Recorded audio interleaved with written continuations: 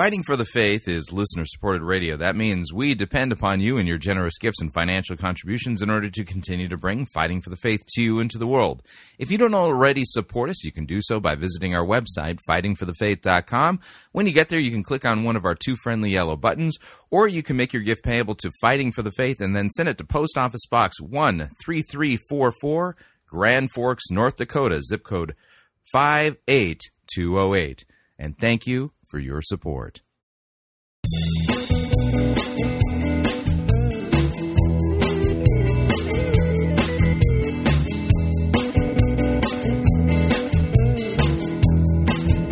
It's time for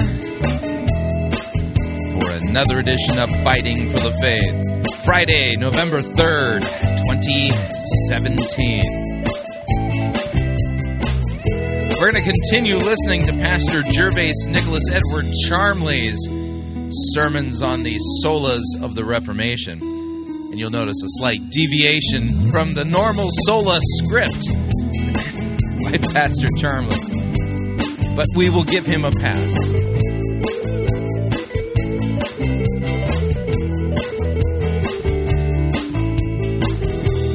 Thank you for tuning in. You're listening to Fighting for the Faith. My name is Chris Roseborough. I am your servant in Jesus Christ, and this is the program that dishes up a daily dose of biblical discernment, the goal of which help you to think biblically, help you to think critically, and help you to slow down. Stop.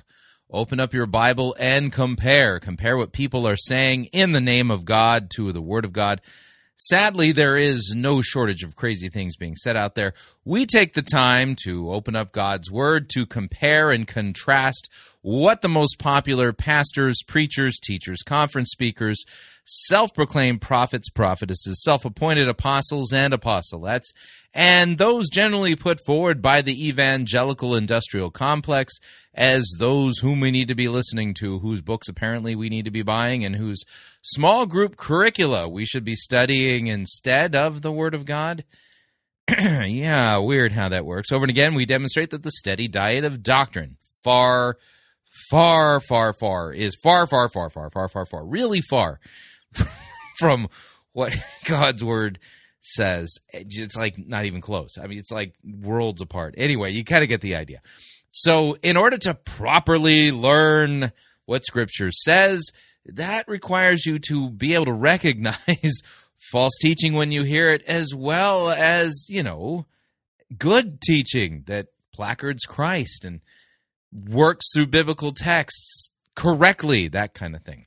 So today, we're going to continue with what we began last Friday as Pastor Gervase Nicholas Edward Charmley is preaching on the solas of the Reformation. Today we will be hearing from him a sermon on grace alone, emphasizing Ephesians chapter 2, verse 8, and then a slight deviation from the script, if you would.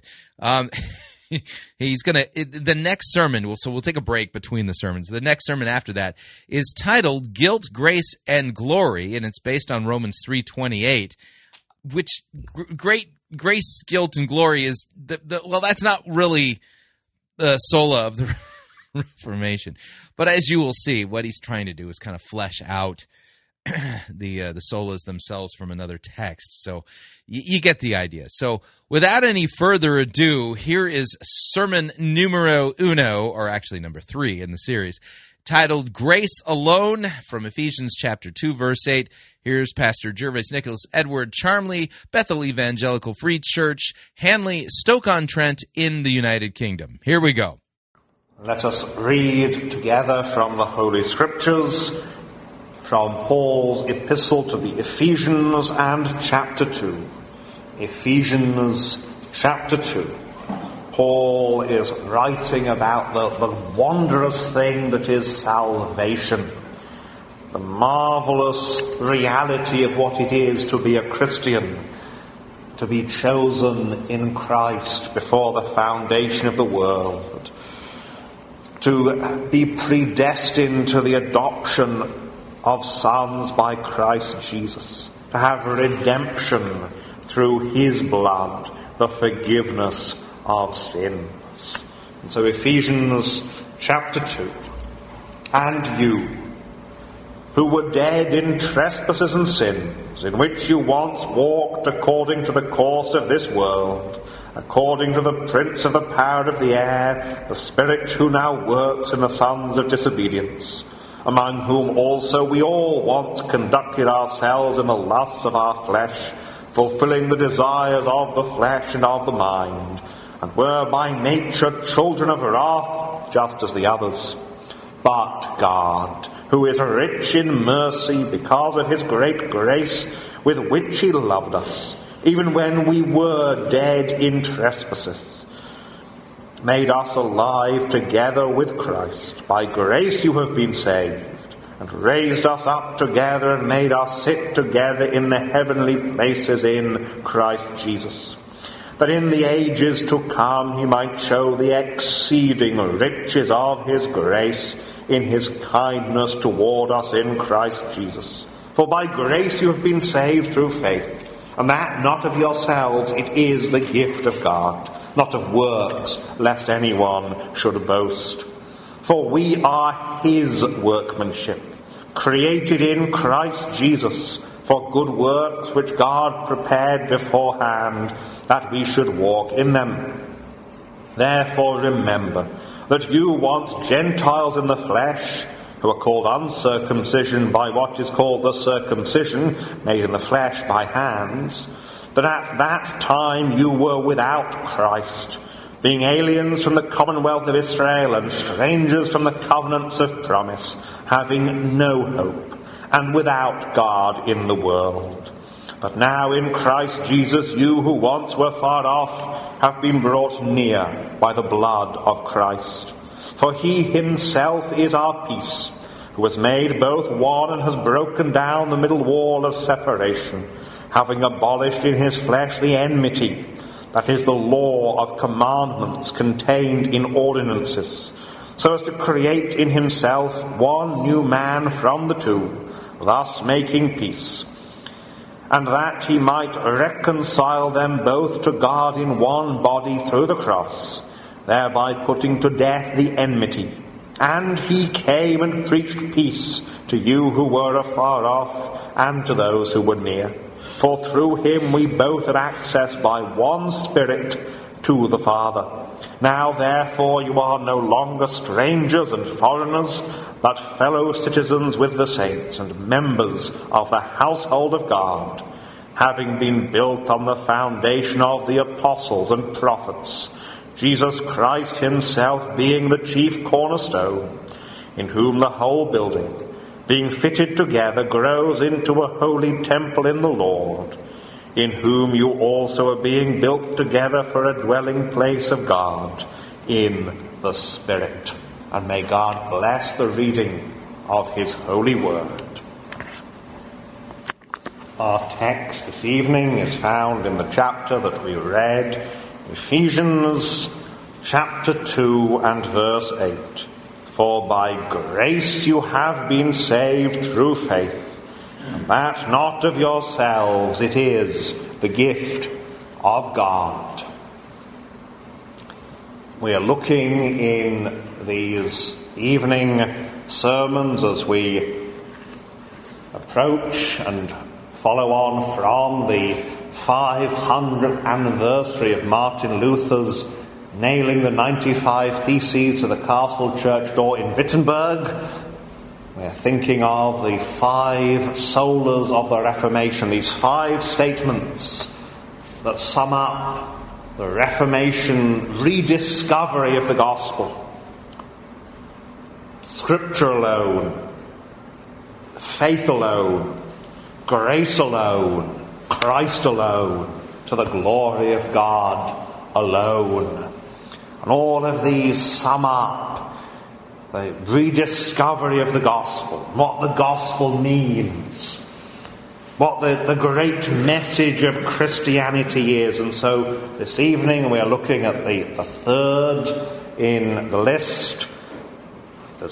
You might find slightly different orders. Some will put grace before faith, others faith before grace. We looked at faith last week, and so it's grace alone this week.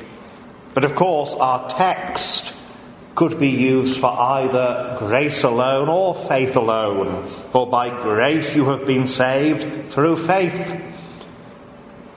And the great question of grace alone is this: is our salvation something that we contribute some sort of deserving, some sort of merit to? Or is it all a gracious gift of God? Is that word alone again, because hardly anybody believes in salvation by works alone, but many, many people believe in grace plus works, or works plus grace. But what grace alone means is this: that our salvation is brought about by the grace of God alone, without anything that we do adding to it, in the sense of deserving it in some way, that it's all given to undeserving people. And so we have, first of all, this point of salvation. What is salvation? Secondly, that it's by the grace of God. And thirdly, it's by the grace of God alone. Salvation. What is salvation? Salvation is a rich, deep word that covers all kinds of things that are found in the Bible. In fact, if we were to read through Ephesians chapter 1, we would see that salvation includes He chose us in Him, verse 4, before the foundation of the world, that we should be holy and without blame before Him in love, having predestined us to adoption as sons by Jesus Christ to Himself, according to the good pleasure of His will, to the praise of the glory of His grace, by which He made us accepted in the Beloved. In Him we have redemption through His blood, the forgiveness of sins according to the riches of His grace, which He made to abound toward us in all wisdom and prudence, having made known to us the mystery of His will according to His good pleasure, which He purposed in Himself, that in the dispensation of the fullness of the times He might gather together in one all things in Christ, both which are in heaven and which are on earth, in Him. In Him also we have obtained an inheritance, being predestined according to the purpose of Him who works all things according to the counsel of His will, that we who first trusted in Christ should be to the praise of His glory. In Him you also trusted after you heard the word of truth, the gospel of your salvation, in whom also, having believed, you were sealed with the Holy Spirit of promise, who is the guarantee of our inheritance, until the redemption of the purchased possession, to the praise of His glory. Isn't it an amazing thing just to read that rich language? Every sentence, every clause is packed full of so much. And salvation is such an amazing thing. We can look at this and we can see that there is predestination. That is to say that God beforehand determined whom He would save. There is predestination. There is adoption, to be brought into the family of God. There is redemption through His blood, the forgiveness of sins. There is Christ dying on the cross, the great act of salvation, that we are saved by the blood of Christ.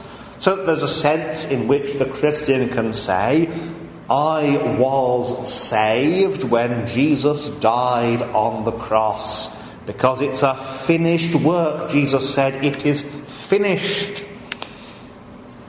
But there is then this gathering together. You heard the word of truth. That's the outward gospel call. How shall they hear without a preacher? And that's why The word is proclaimed that Christians share the gospel with other people. You've got those who are full-time missionaries, if you will, those whose primary work is to preach the word. But every one of us, Jesus says, you are my witnesses. We are witnesses to him. We bear witness so that people hear the gospel. And that's the general gospel call. Many are called, Jesus says, but few are chosen. But then there's the inward call by the Holy Spirit. You trusted after you heard the word of truth, the gospel of your salvation, in whom also having believed you were sealed with the Holy Spirit of promise. But then there is the redemption of the purchased possession. That is the resurrection of the dead, the glorification of the believer, when we are transformed, raised as Christ was raised, when we are glorified. So the apostle, writing to the Romans, gives what's been referred to as the golden chain of redemption. It's a golden chain because all the links link together, they hold together. And it's golden because it's glorious and precious.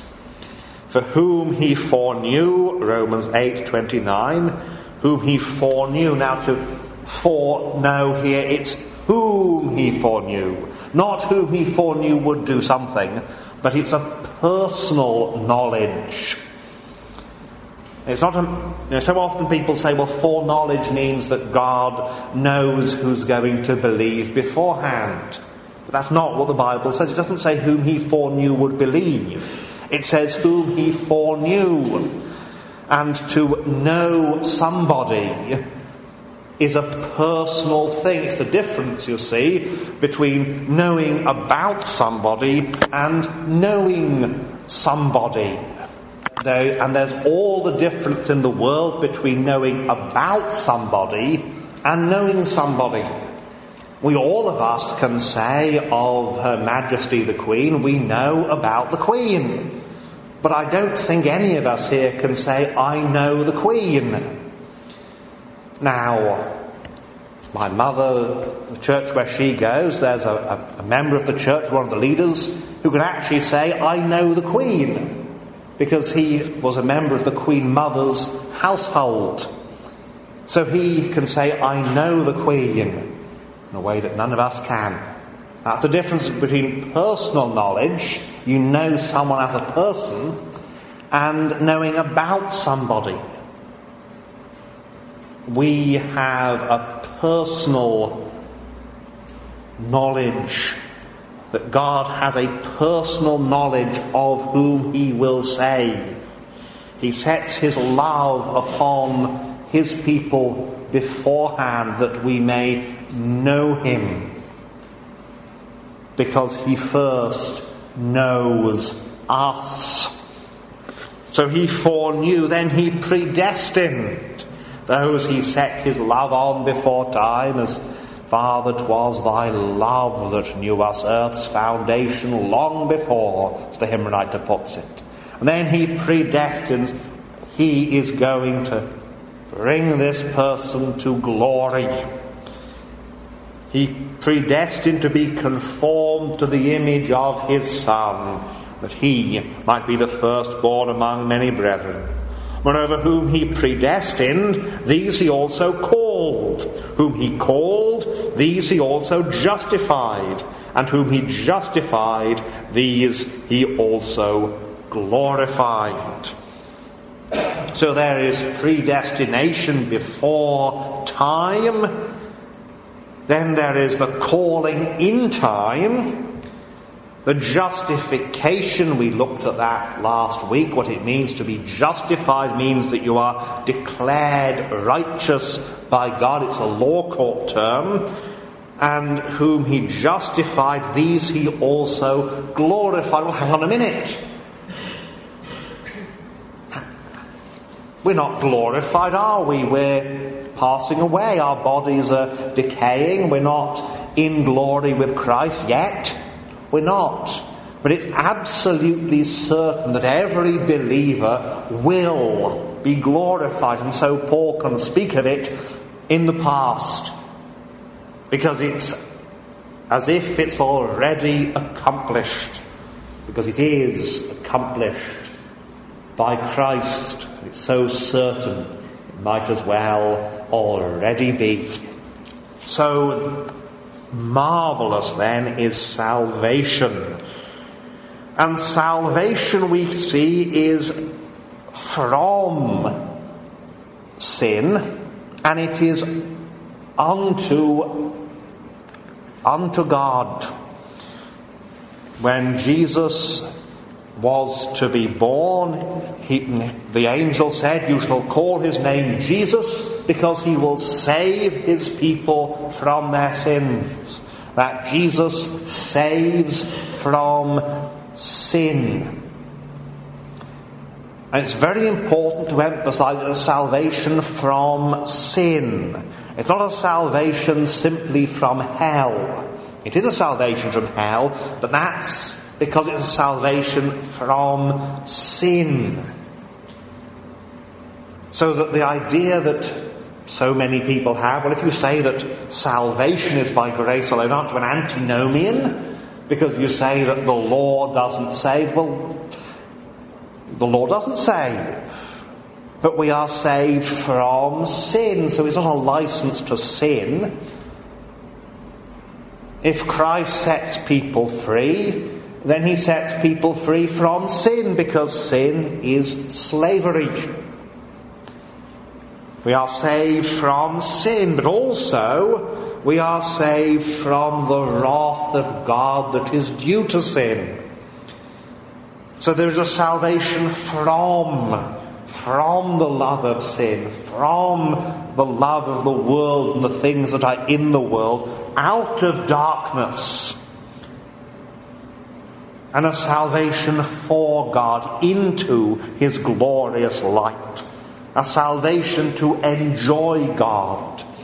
To, as the Westminster Divines put it, to glorify God and enjoy him forever. That's what salvation, that's what we're saved to do, is to glorify God and enjoy him forever. What is heaven, after all, but the continual enjoyment of God, and of God himself, not just heaven. That's why I can never wrap my head around the Muslim or the Jehovah's Witness who is expecting to be saved but not to meet God, not to have fellowship with God. I just can't comprehend it. Now, I can comprehend why an unregenerate person would want to have an eternal life away from God, because what the unregenerate want is the stuff that God gives us. But what the Christian wants is God. We are saved for God. And we are saved, he predestines his people to be conformed to the image of his Son, to be like Jesus in the character. That is to say, to be holy and good and separate from sinners, undefiled, to be righteous and to enjoy God, to love God. As Jesus loves the Father, so we love Father, Son, and Holy Spirit. So there is this wondrous thing called salvation, which is it's like a diamond with all the facets that gleam and glitter. And we see the majesty of the diamond, because the diamond is so many different things at once. So salvation is so many different things at once, that it's a marvellous thing. Salvation. Secondly, salvation is by the grace of God.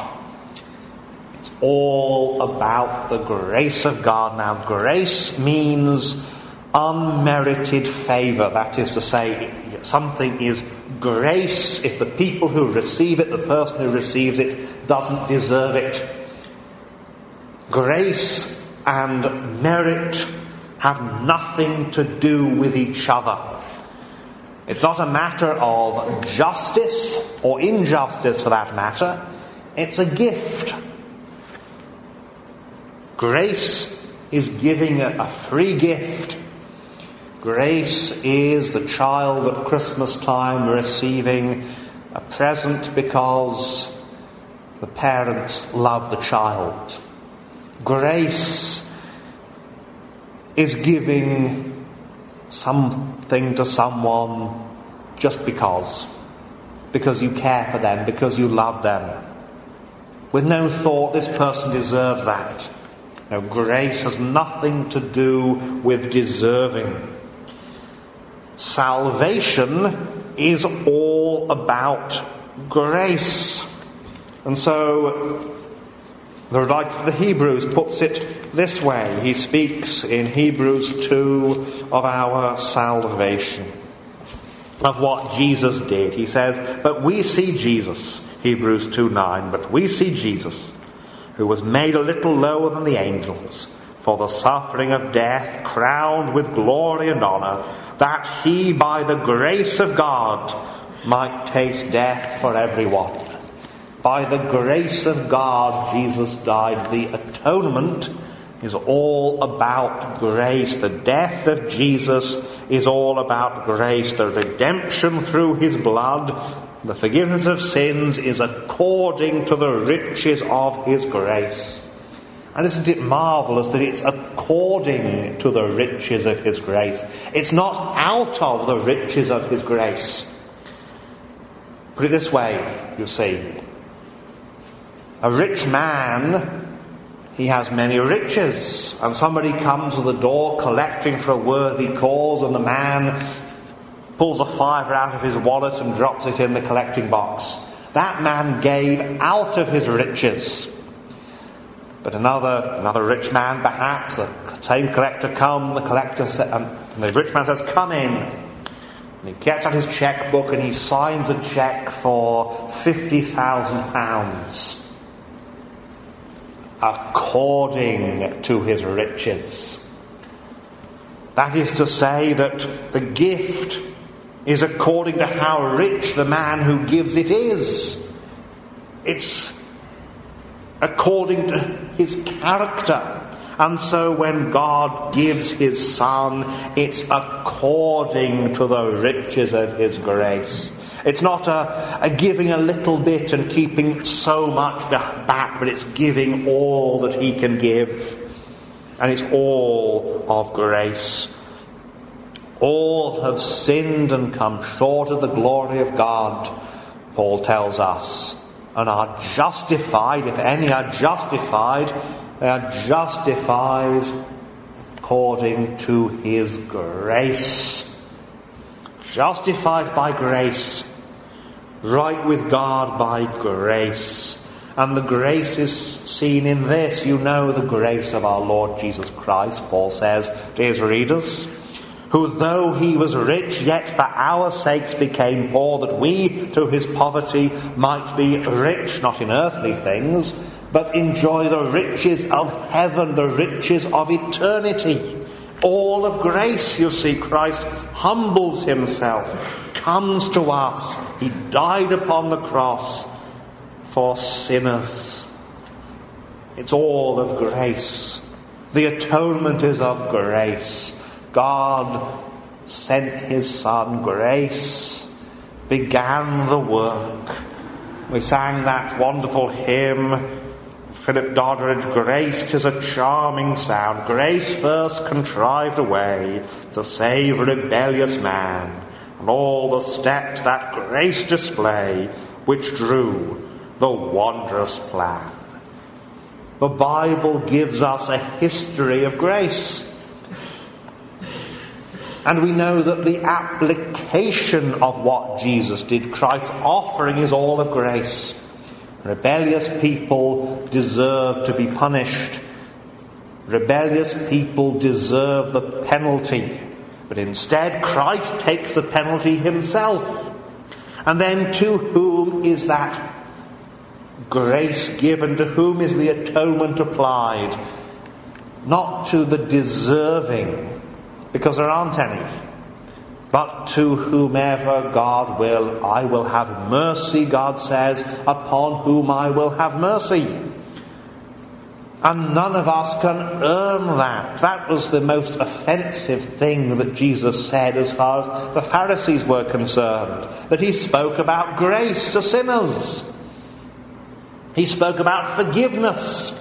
But the Pharisees were all about, well, you have to earn it. You have to keep it by your works. But God has mercy on whom he will have mercy. Salvation is by the grace of God. It's not about who deserves it. God is no respecter of persons, to use the old language. He has no partiality. I have to say that God doesn't like rich people more than poor people, or poor people more than rich people. God doesn't like white people more than black people, or the other way around. He has no partiality. He doesn't look at people and look at things about them and say, well, because this person has that characteristic, I will save them. But his mercy is gracious. And it is by grace alone. And that's the great word of all of these Reformation slogans, these solas. The vital word is the word alone. There are so many people who think that the great issue in the 16th century, in the Reformation, was whether we are saved by works or by grace. It wasn't. The issue at the Reformation was never the necessity of grace. You read the Roman Catholic canons and decrees of the Council of Trent, which codified Roman Catholicism, and they say, whoever denies that grace is necessary for salvation is anathema, is accursed of God. But then why the Reformation? Because they also say that if we say that we are saved by grace alone, that also is anathema. The Roman Catholic position was and is that we are saved by grace plus works. But it is a matter of grace plus. What is denied is the sufficiency of grace. And we see this all over the place. The Mormons have in their Book of Mormon the statement that we are saved by grace after all that we can do. And by that they mean you do your best and God does the rest. That is not the gospel. That's a denial of the gospel. That's not salvation by grace alone. It's salvation by our works plus God's grace. And there are these subtle ideas that creep in. There are those who speak as if God looks and he sees your potential. He saves you because of your potential to change the world. That's a denial of grace alone. God doesn't see in us, when he looks on us, anything but sinners who deserve to go to hell. And instead of sending those sinners to hell, he saves them by his grace, simply because he will save. He will redeem. Salvation, as the prophet Jonah put it in the belly of that great fish, salvation is of the Lord. God does it all. We don't do anything.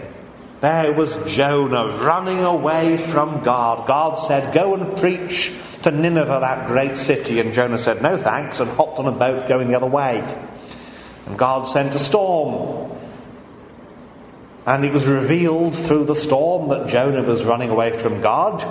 And Jonah ended up saying, well, throw me out off the ship and the storm will cease. And when they couldn't get to land, they said their prayers. They said, God, please forgive us. Picked Jonah up and threw him off the ship. And a great fish swallowed him up, and God kept him alive inside the great fish. And Jonah in the great fish realized salvation is of the Lord. This is what God does. It's not what we do. It's not something that we can somehow earn or deserve. The Apostle Paul writes about this grace of God and salvation by grace alone. Romans 4:4. Now to him who works, the wages are not counted as grace, but as debt. But to him who does not work, but believes on him who justifies the ungodly, his faith is accounted for righteousness. You see this, he says that works and grace are the opposite of one another. You can't have works and grace together. Physicists tell us that there is something called antimatter.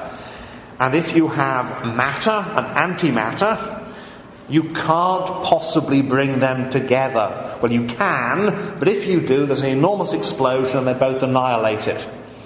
The same with works and grace. You can't take works and grace and bring them together and get something, because they annihilate each other. They cannot be mixed. They're like oil and water in that sense.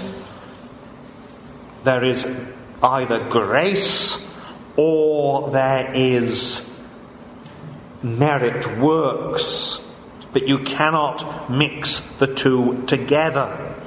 Romans 11, chapter, verse 6. And if by grace, then it is no longer of works. Otherwise, grace is no longer grace. You can't mix the two together. It doesn't work. It's all of grace, all together. And the grace of God is both necessary and sufficient. Nobody is saved without the grace of God, and the grace of God is enough to save.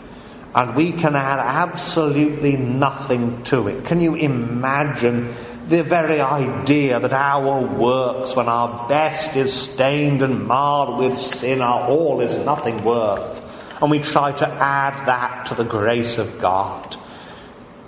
You can't add a negative and get a positive. You only bring something down by trying to add a negative to it. So it is with the grace of God, grace alone. And you see, if it's grace plus works, you end up with the situation where you're saying, well, have I done enough? The Mormon is faced with this when they read that we're saved by grace after all that we can do. And the Mormon then asks herself, have I done enough?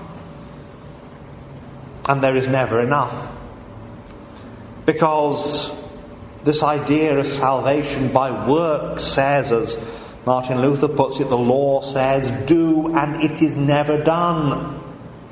The gospel says, believe, because it is done already, because Jesus says, it is finished. But also, if it's our works plus grace, then what is it makes all the difference? It's our works. And so we can boast. And so the Pharisee could be very proud. I thank you, I'm not like other people. And the Pharisees were very proud of what they did. And they boasted. But the believer says, it's all of grace. And we are humble. But also we are humble and confident. Because you see, our confidence is in the right place. It's in God. If all our hope is founded in God, then we can be absolutely confident and absolutely humble at the same time. Because our humility is when we look at ourselves. And then our confidence is in God. And then everything's the right way around. But in a works system, all our confidence ends up being in ourselves, and what an awful mess that leaves you in.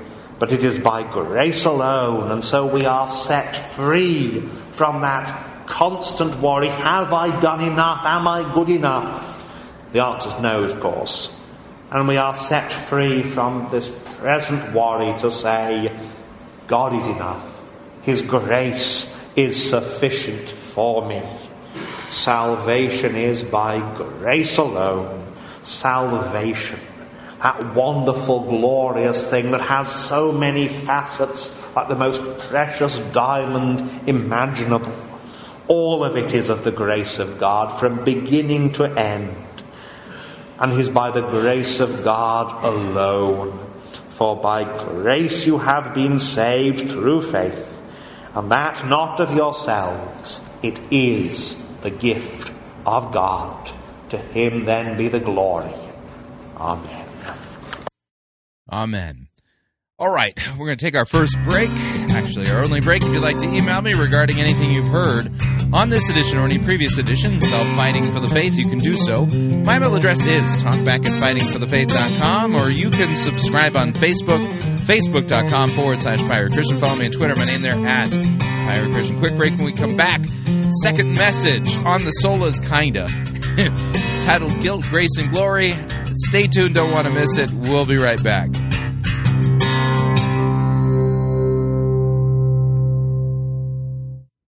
We don't need to rethink Christianity. We need to rediscover it.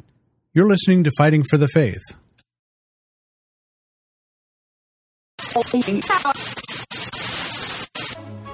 You're listening to Pirate Christian Radio. We'll be taking your false doctrine now.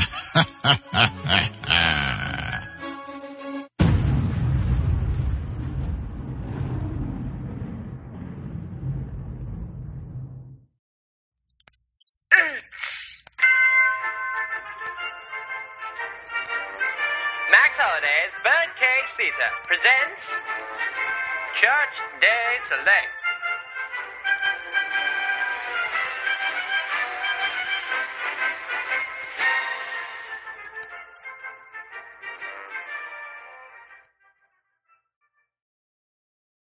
Hey guys, it's Rex here, again. Now I know that all of you have been hearing about the latest fad in the church called an Emmaus Walk. Well, you know what I think? It's uber lame. I mean, what's so special about going on a little walk, hoping and praying that Jesus is going to show up and have an enlightenment picnic with you? It's not nearly hardcore enough. I'm starting a new fad. It's called the Road to Damascus Walk. You don't go out trying to find Jesus. He finds you. And after he's found you, he knocks you off your horse, throws you in the mud, blinds you, and then sends you on a harrowing journey to a town that you've never been to in order to find a prophet of God. It's way more awesome than an ant-infested picnic next to a scum-filled pond. Don't believe me? Well, then give it a shot. I dare you.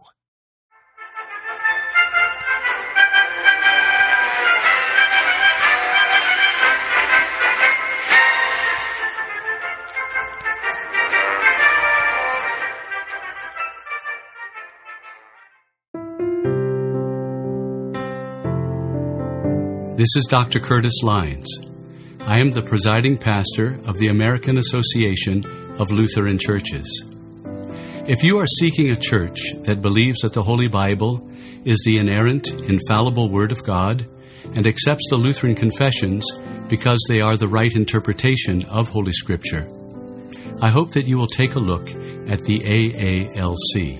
Also, if you are considering a vocation as a Lutheran pastor, our seminary has a residency program and a program available online. This is Curtis Lyons inviting you to take a look at the AALC. Check us out at taalc.org or on Facebook at the American Association of Lutheran Churches.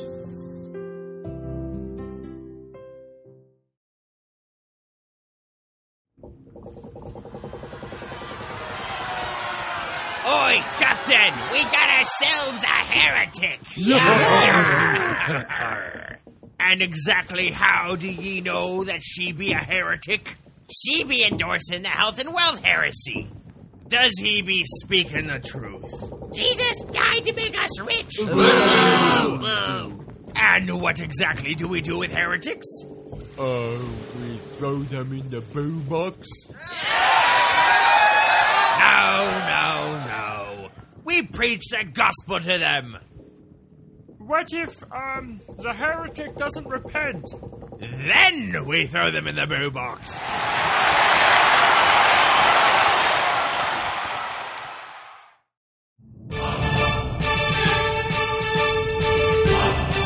To err is to heretic. To R is to pirate. Get yourself over to www.piratechristianradio.com/Reformanda and purchase yourself a copy of the game Reformanda and join the fight for the faith today.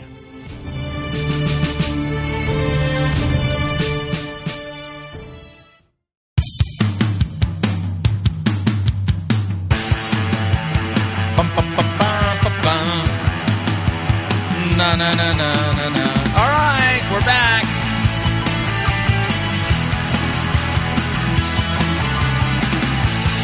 Warning, listening to Fighting for the Faith could cause you to think that the solas of the Reformation are legit. And the reason for that is, well, because they are. Just a reminder, Fighting for the Faith is listener-supported radio. That means we depend upon you and your generous gifts and financial contributions in order to continue to bring Fighting for the Faith to you into the world. And you can partner with us. Visit our website, fightingforthefaith.com. When you get there, you'll see our two friendly yellow buttons. One says donate, the other says join our crew. When you join our crew, you get to pick your rank in our crew. Lowest rank is Powder Monkey at $9.95 a month. After that, Gunner's Mate at $24.95 a month. From there, Master Gunner, $49.95 a month, and Quartermaster at $99.95 a month. Joining our crew is a great way to support us, helps us have a firm financial basis and base that we can work from to plan our next exploits, pay our bills, stay on the air, stuff like that. And at the beginning of next year, we will be launching a new project. And this is a good time for you to begin joining our crew if you have been remiss in doing so. It's kind of like a New Year's resolution. I understand. It's like the beginning of November, but still, I'm thinking ahead to the end of the year, and we'll give you details as we get closer to the end of the year. But of course, if you'd like to make a one-time contribution, you could do so by clicking on the donate button, or you can make your gift payable to Fighting for the Faith and then send it to Post Office Box 13344, Grand Forks, North Dakota, zip code 58208. And let me thank you for your support. We truly cannot do what we are doing here without it. All right, here is sermon number 2. It's a slight departure from the solas of the Reformation, at least as recognized, by Protestant history. Pastor Charmley has added an extra line to it, if you would, but it's not really a sola. He's kind of building off of it. The name of it is Guilt, Grace, and Glory, based on Romans chapter 3, verse 28. Let's get to it. Here again is Pastor Charmley. And let us turn again in the Word of God to Paul's epistle to the Romans, chapter 3, and we shall read from verse 9. Paul is here making an argument to demonstrate the whole world is guilty before God, that everybody has sinned and come short of his glory, as he says, and that therefore everybody, Jew or Greek, slave or free, needs a Saviour, and that Saviour is Jesus. So Romans chapter 3 from verse 9. What then? Are we better than they? Not at all. For we have previously charged both Jews and Greeks that they are all under sin. As it is written, there is none righteous, no, not one. There is none who understands, there is none who seeks after God. They have all turned aside, they have together become unprofitable. There is none who does good, no, not one. Their throat is an open tomb. With their tongues they have practiced deceit. The poison of asps is under their lips, whose mouth is full of cursing and bitterness. Their feet are swift to shed blood. Destruction and misery are in their ways, and the way of peace they have not known. There is no fear of God before their eyes. Now we know that whatever the law says, it says to those who are under the law, that every mouth may be stopped and all the world may become guilty before God. Therefore, by the deeds of the law, no flesh will be justified in his sight, for by the law is the knowledge of sin. But now the righteousness of God apart from the law is revealed, being witnessed by the law and the prophets, even the righteousness of God through faith in Jesus Christ, to all and on all who believe, for there is no difference.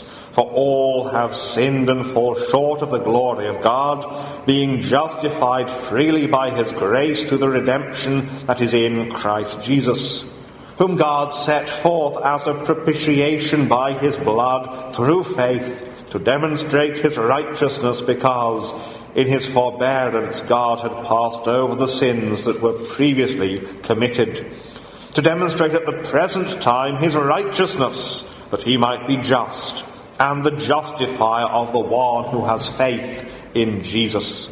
Where is boasting then? It is excluded. By what law? Of works? No, but by the law of faith. Therefore we conclude that a man is justified by faith apart from the deeds of the law. Or is he the God of the Jews only?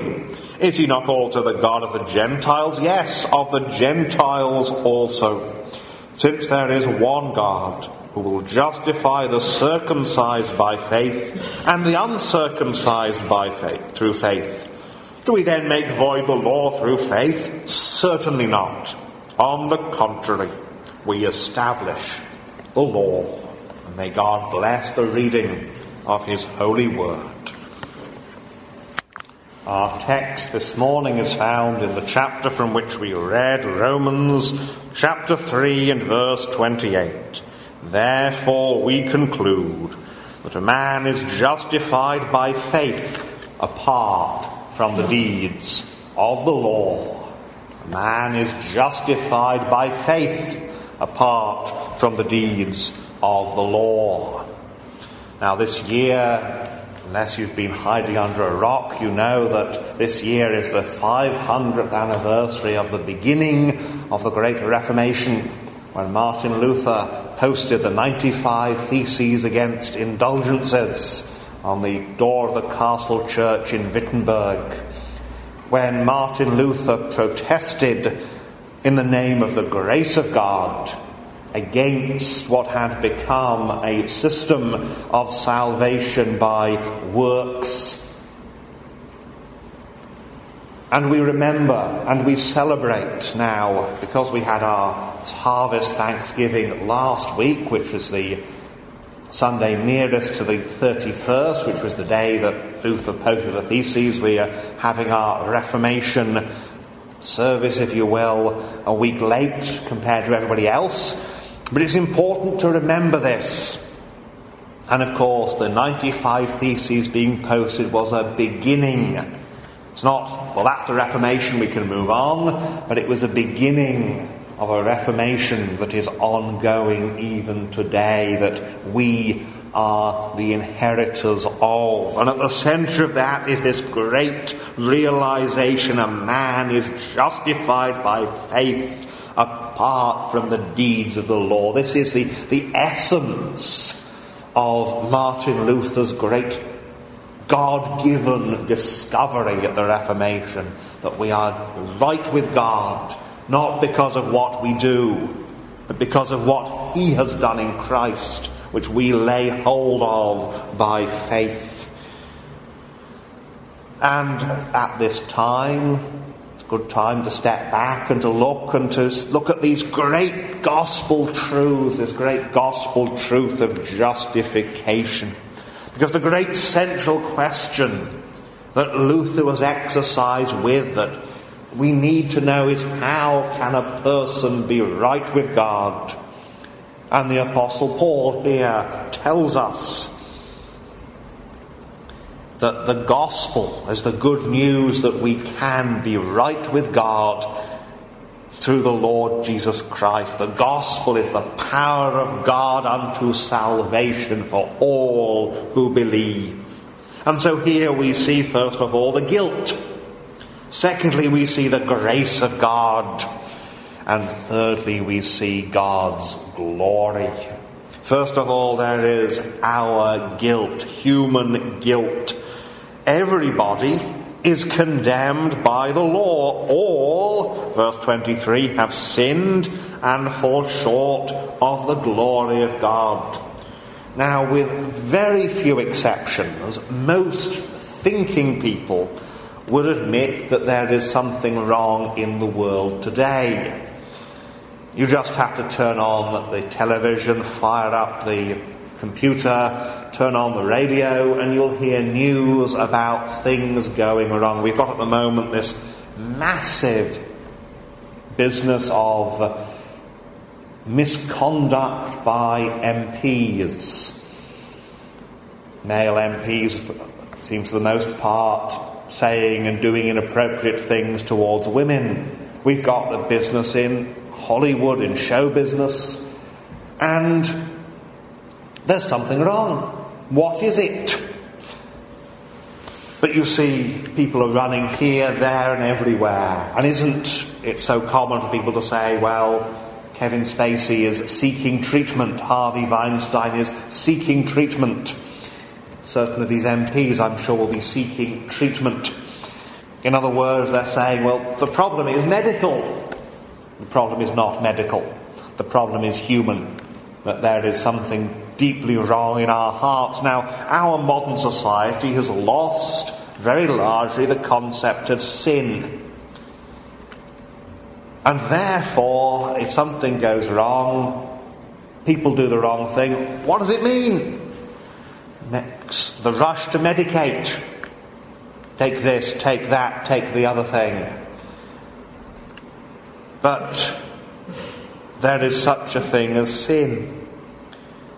You see, we can't deny that there's a problem, but man doesn't have the answer as to what the problem is. What is the problem? Well, people will say, well, it's society. It's education. The problem is us. And of course, it's so easy for people to overlook their own sins and to look so harshly at the sins of other people. For people to look and say, well, we're not like those people over there, these people over here, and yet we find that those people over there, these people over here, are all actually like us. All have sinned and fall short of the glory of God. And the Lord of God comes, and the Lord of God shows us that the problem isn't just that people are ill, it's that people are guilty. That all are guilty. It's instructive to note how hypocritical our culture can be. Not that long ago, all these people were saying wonderful things about Hugh Hefner, who was an appalling man. An appalling, godless man who objectified women.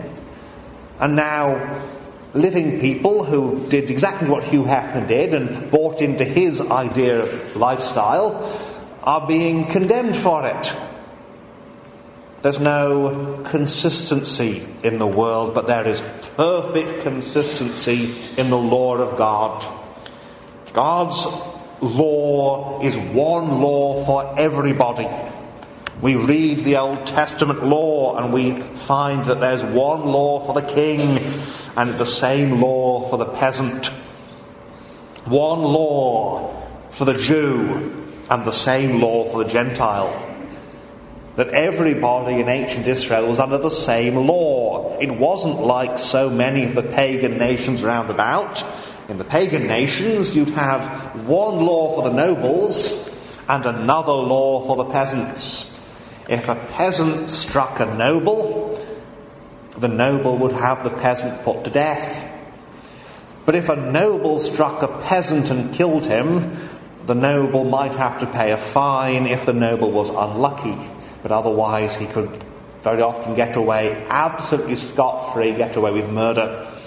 But the law of God, one law for everybody. And God's law is just and equitable. It's not like the 18th century in this country. You could be hanged for stealing a handkerchief. You could be hanged for stealing a loaf of bread.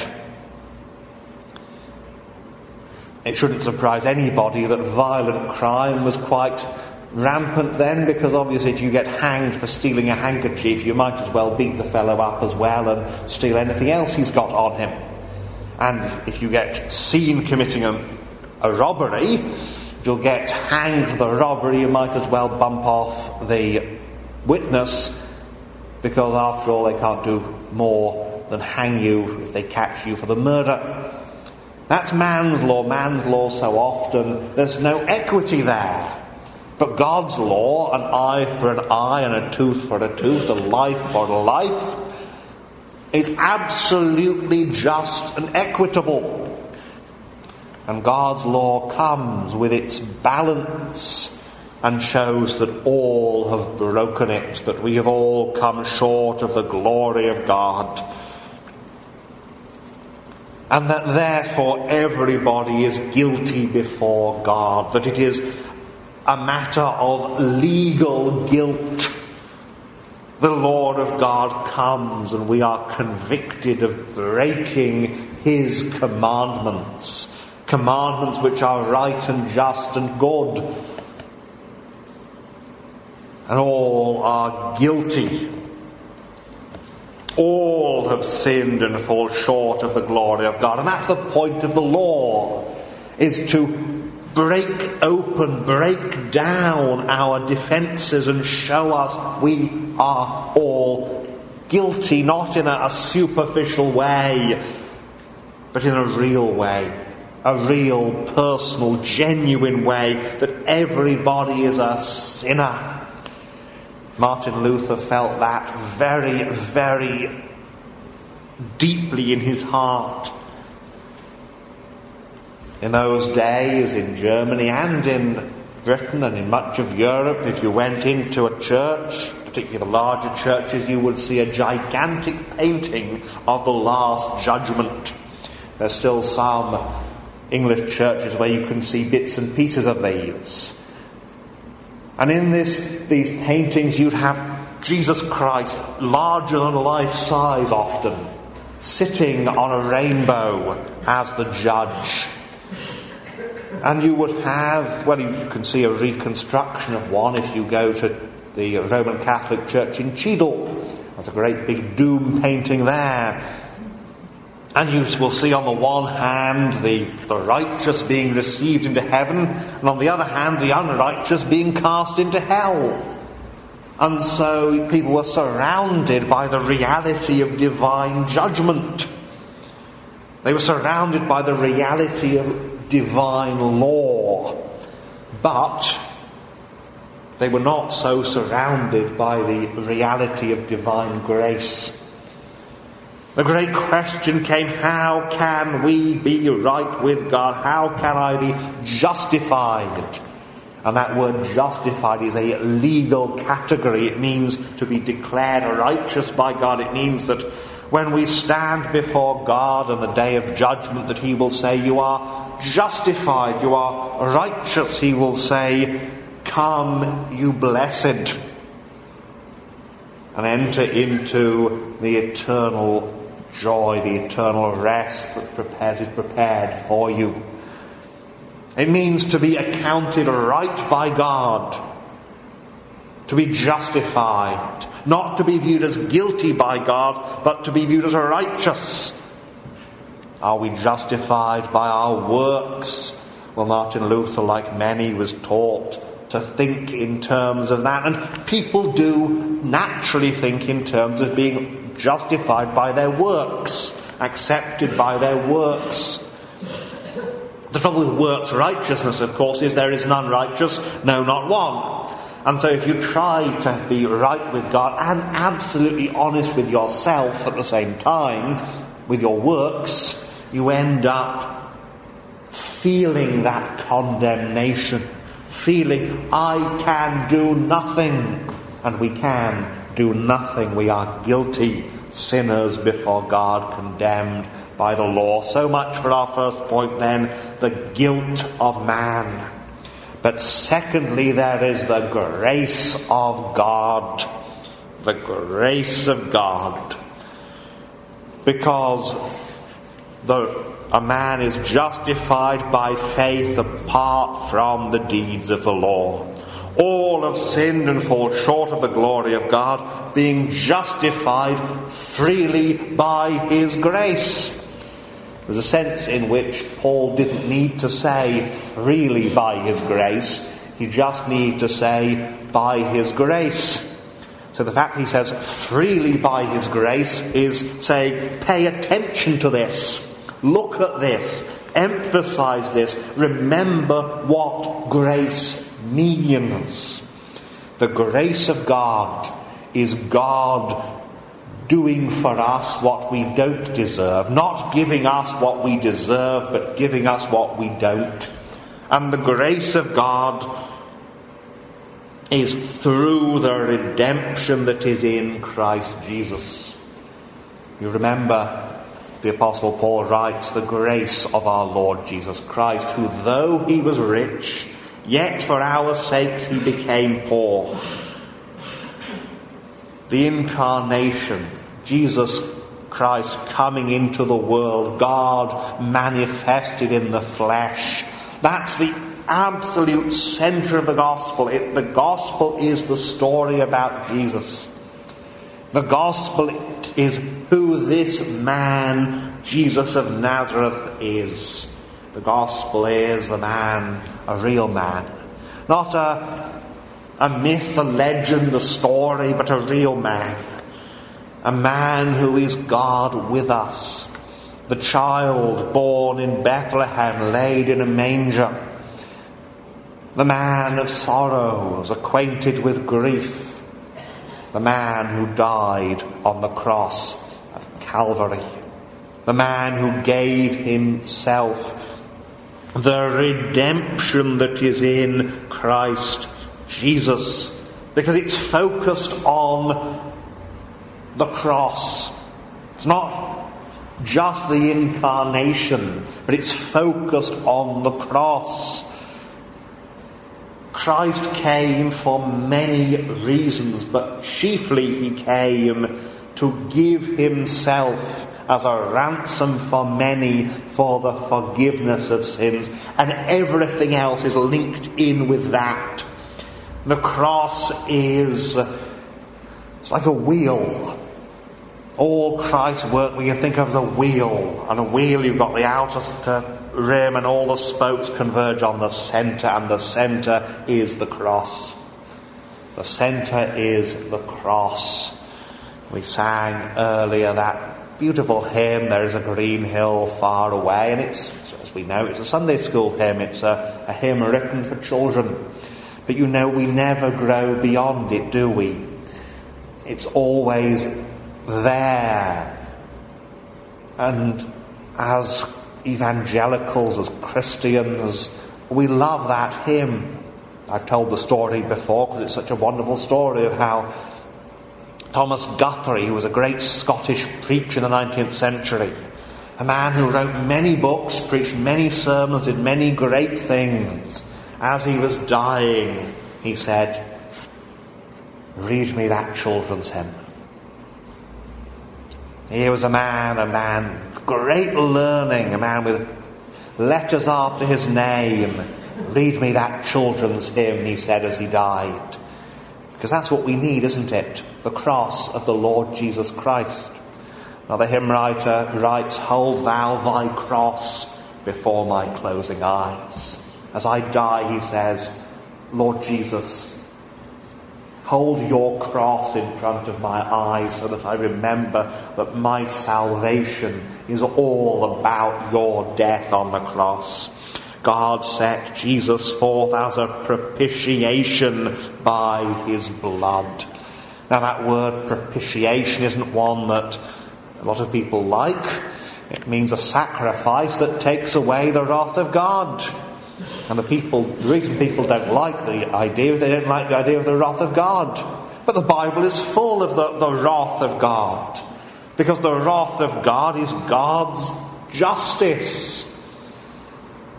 We hear of some atrocity like that wicked man who drove a truck into those cyclists and pedestrians in New York. And we are moved with anger, or we should be if we've got any humanity in us at all. We're moved with anger. That man should be punished.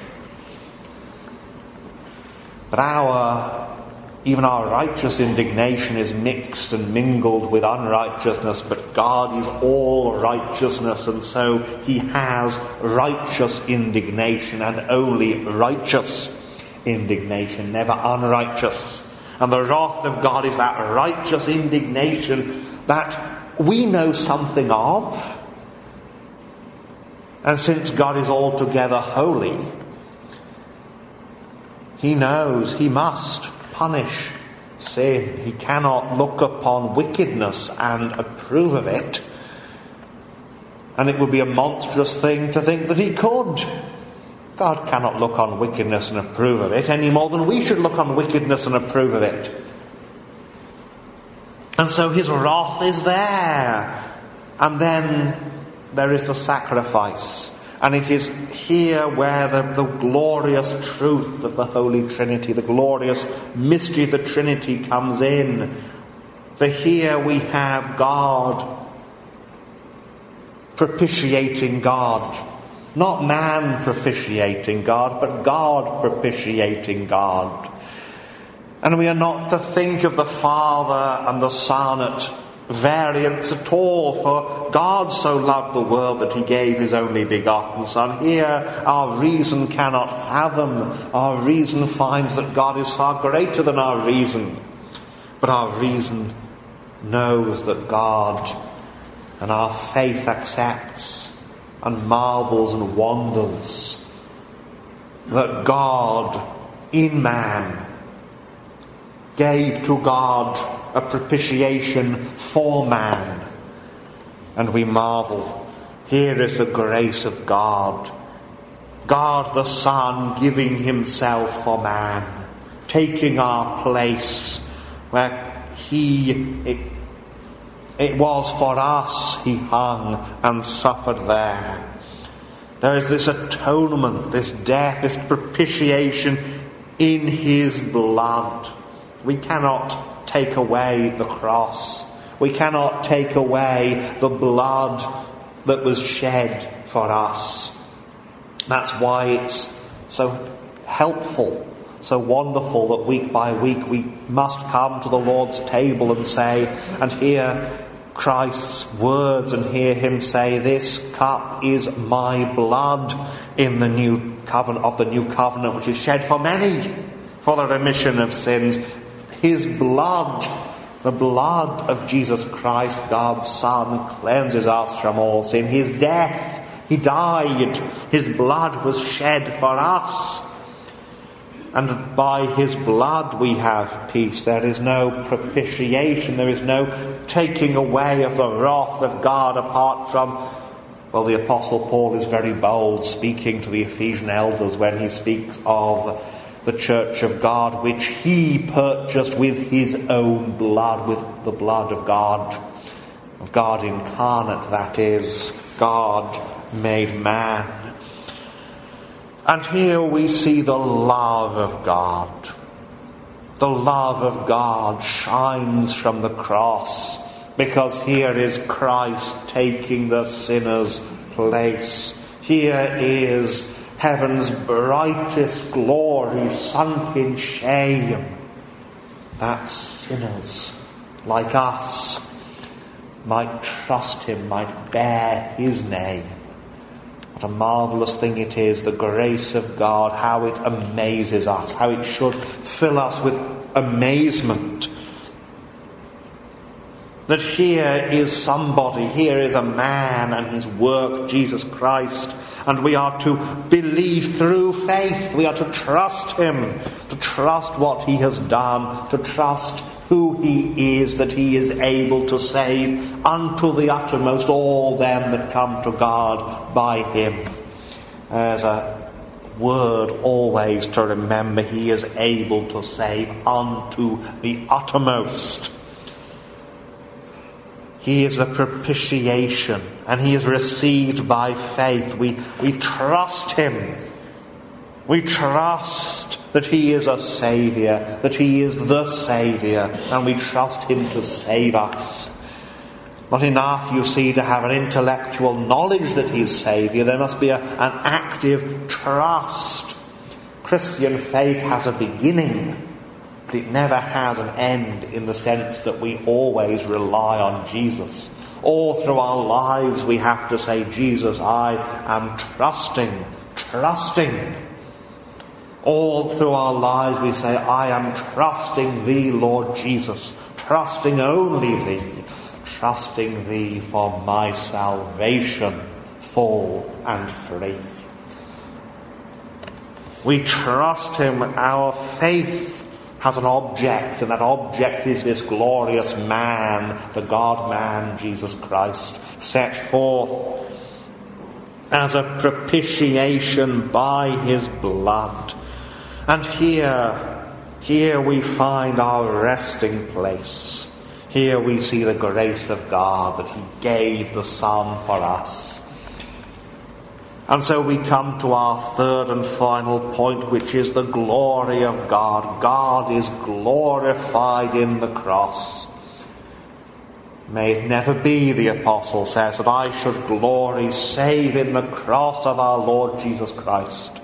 Here we see him in all his glory, because in the cross there is demonstrated both the justice of God and the mercy of God, whom God set forth as a propitiation by his blood through faith to demonstrate his righteousness.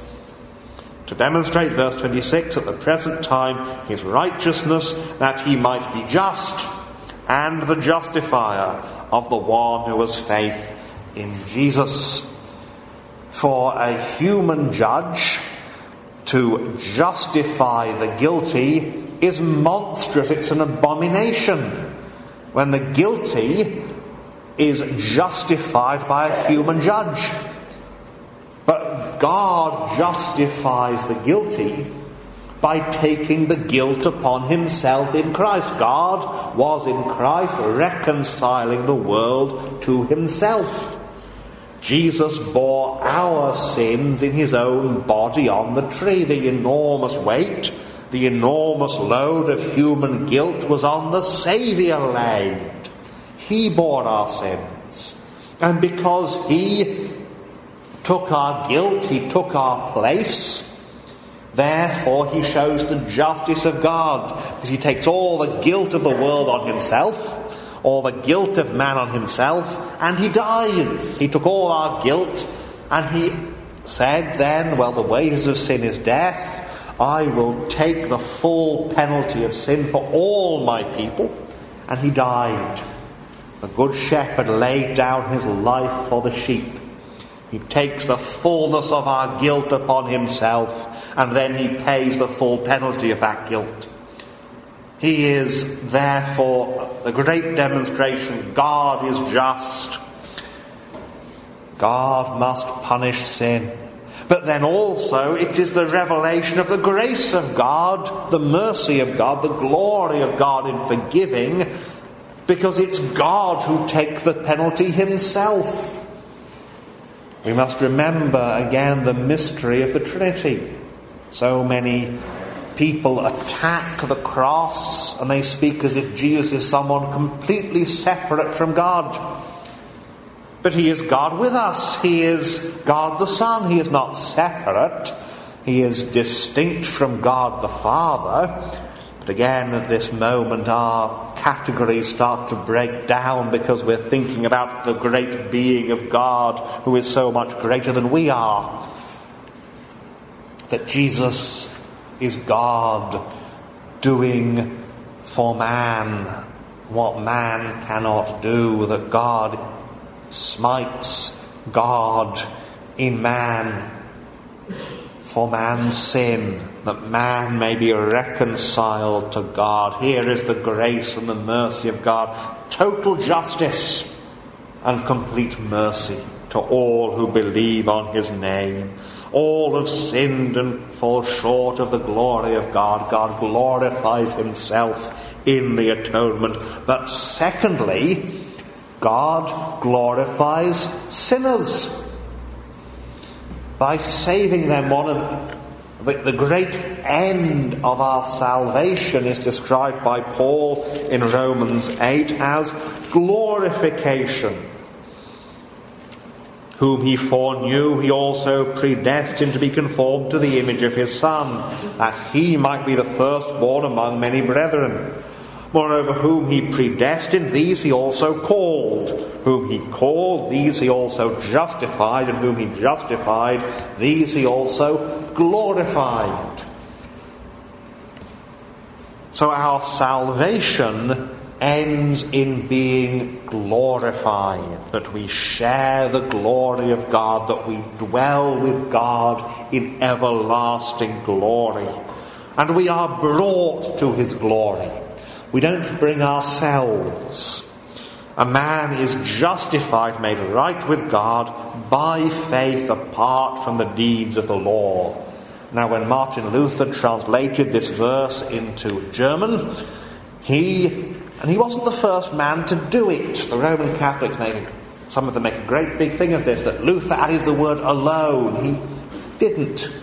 Luther quite rightly understood the implication here that if a man is justified by faith apart from the works of the law, it has to mean faith alone. It can't mean faith plus something that's not mentioned. If it simply says a man is justified by faith, it has to mean faith and nothing else. That we are counted right with God, not because we do our best and God makes up the rest, but because God does everything. That it is faith alone, because faith simply lays hold on the Lord Jesus. Nothing in my hand I bring, simply to thy cross I cling, says the hymn writer. And faith is that empty hand that lays hold on Christ, that receives the free gift of God, which is eternal life. What a marvellous thing it is to receive.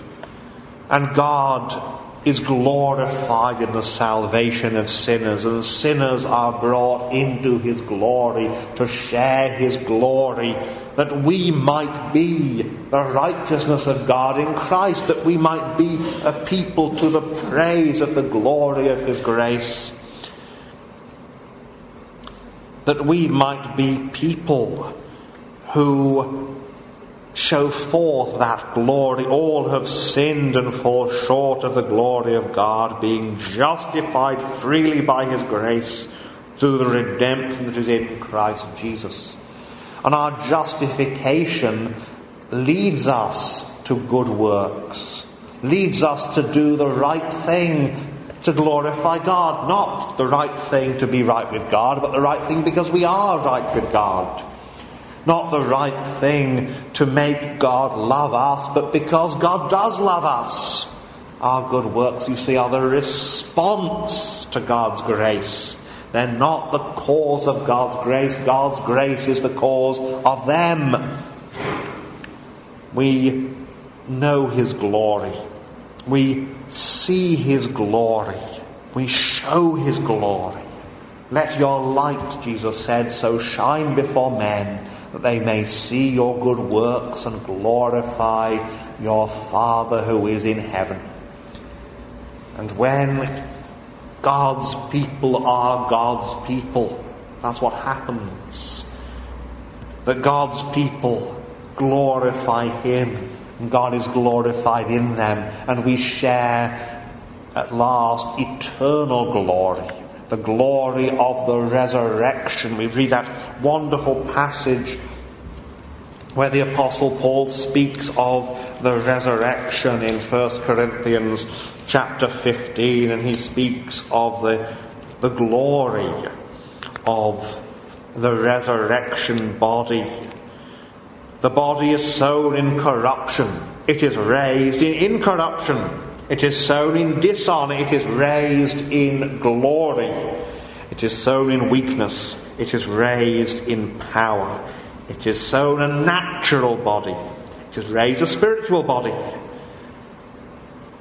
That we shall share his glory, we shall see him as he is, says the Apostle John, for we shall be like him.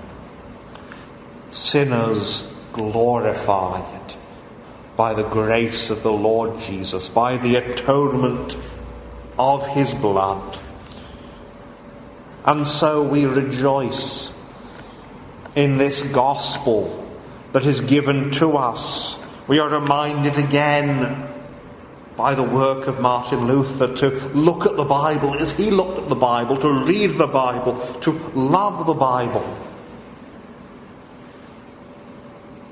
And most of all, to rejoice in this great fact that a man is justified by faith apart from the deeds of the law. And so to look to him, to Jesus Christ, to him who alone is the Saviour, to him who alone delivers us from the wrath to come. Now the righteousness of God is revealed, a righteousness that is to all who believe. And now the fullness of his salvation we can know, because it is a salvation to guilty sinners. It is a salvation through the grace of God in Jesus Christ in the cross. It is a salvation that glorifies God and brings us to his glory, to know him and share that glory forever. Therefore we conclude that a man is justified by faith apart from the deeds of the law. Amen. Amen. So, what'd you think? Love to get your feedback. If you'd like to email me regarding anything you've heard on this edition or any previous editions of Fighting for the Faith, you can do so. My email address is talkback@fightingforthefaith.com, or you can subscribe on Facebook, facebook.com/Pirate Christian. Follow me on Twitter, my name there @Pirate Christian. Till next week, may God richly bless you in the grace and mercy won by Jesus Christ, his vicarious death on the cross for all of your sins. Amen.